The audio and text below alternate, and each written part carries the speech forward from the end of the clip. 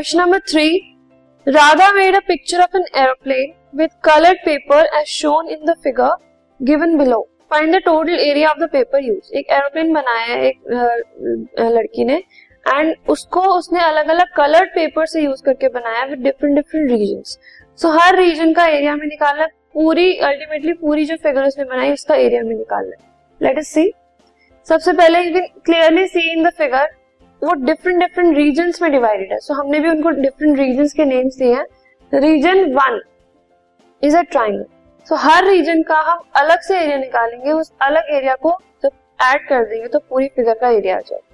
सो इस ट्राइंगल की 3 साइड्स हैं, that is 5 centimetre, 5 centimetre and 1 centimetre. सबसे पहले हम एस निकालेंगे क्योंकि राइट एंगल ट्राइंगल नहीं है तो हम हेरोन्स फॉर्मूला यूज करेंगे. So which is equal to 5.5 centimetre. अब अगर एरिया ऑफ रीजन 1 निकालेंगे it is equal to under root of 5.5 into 5.5 minus 5 into 5.5 minus 5 and multiply by 5.5 minus the third side that is 1. Further इसको solve करने के बाद will get under root of 5.5 into 0.5 into 0.5 into 4.5. Fine. अब इसको further अगर हम इनको multiply करके या स्क्वायर रूट करके सॉल्व करेंगे so we will get the answer as root 6.19 centimetre square.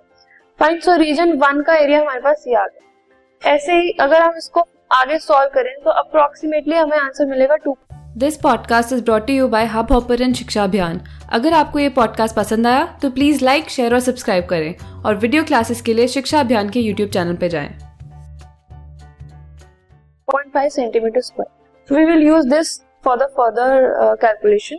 Now second region जो हमें given है फिगर के अंदर जो आप second region देख सकते हैं it is a rectangle. अब रेक्टेंगल का जो फॉर्मूला होता है एरिया का इसमें हम वो अप्लाई करेंगे. So you know that the area of a rectangle or we can say area of the second region is equal to 6.5 into 1 that is length into breadth that is 6.5 centimetre square. अब third region जो region third हमें figure में given है it is trapezium. Trapezium का area इस case में थोड़ा सा टिपिकल है so please take good note of it. So first of all जो ट्रेपीजियम में पैरेलल साइड्स हमें गिवन है वो है 2 सेंटीमीटर एंड 1 सेंटीमीटर. इसमें if you can see clearly जो पैरेलल साइड्स है वो है 2 एंड 1 और जो बाकी की साइड्स हैं जो दो नॉन पैरेलल साइड्स है वो है 1 centimetre and 1 centimetre. They are both equal. Fine. अब उसका एरिया निकालने के लिए हम क्या करेंगे सबसे पहले जो भी चीजें हमें चाहिए उसमें एक हाइट की जरूरत पड़ती है ट्रेपीजियम के एरिया के लिए. अब उसके लिए हम क्या करेंगे हाइट फाइंड आउट करेंगे. सबसे पहले उस हाइट को हम फॉर्मूला में अप्लाई करेंगे. सो अगर मैं उसी फिगर को उसी रीजन को एनलार्ज करके या फिर सेग्रीगेट करके बनाऊं so it will look like this somewhat. जो हमें ट्रेपीजियम गिवन है it looks like this somewhat.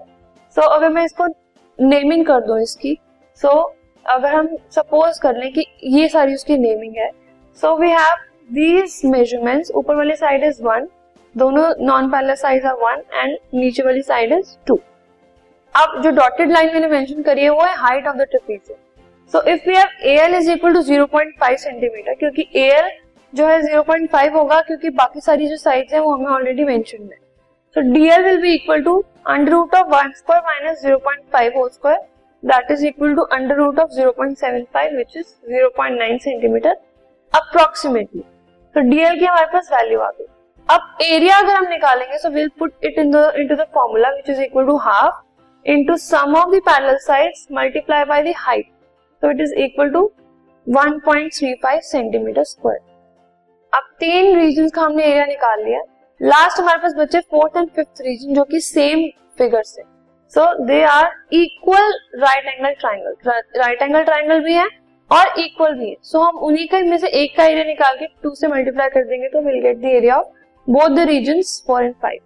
So if we find out the area of a right angle triangle इसमें हम half base into height वाला formula use करेंगे. So area of 4 and 5 दोनों अगर हम यूज करें so we have 2 into half into base is 6 and height is 1.5 which is equal to 9 centimetre square. अब total area अगर हम निकालें of the aeroplane of the figure that is given to us तो total area will be equal to the total paper that is being used to make the shape. Fine. So it is equal to 1 + 2 + 3 + 4 + 5. Fine. So जो सारे के सारे area उन सबको हम add करते हैं which is equal to 2.5 plus 6.5 plus 1.35 plus 9 जो है वो कलेक्टिवली 4 एंड 5 दोनों का आ गया, which is equal to 19.35 centimetre square.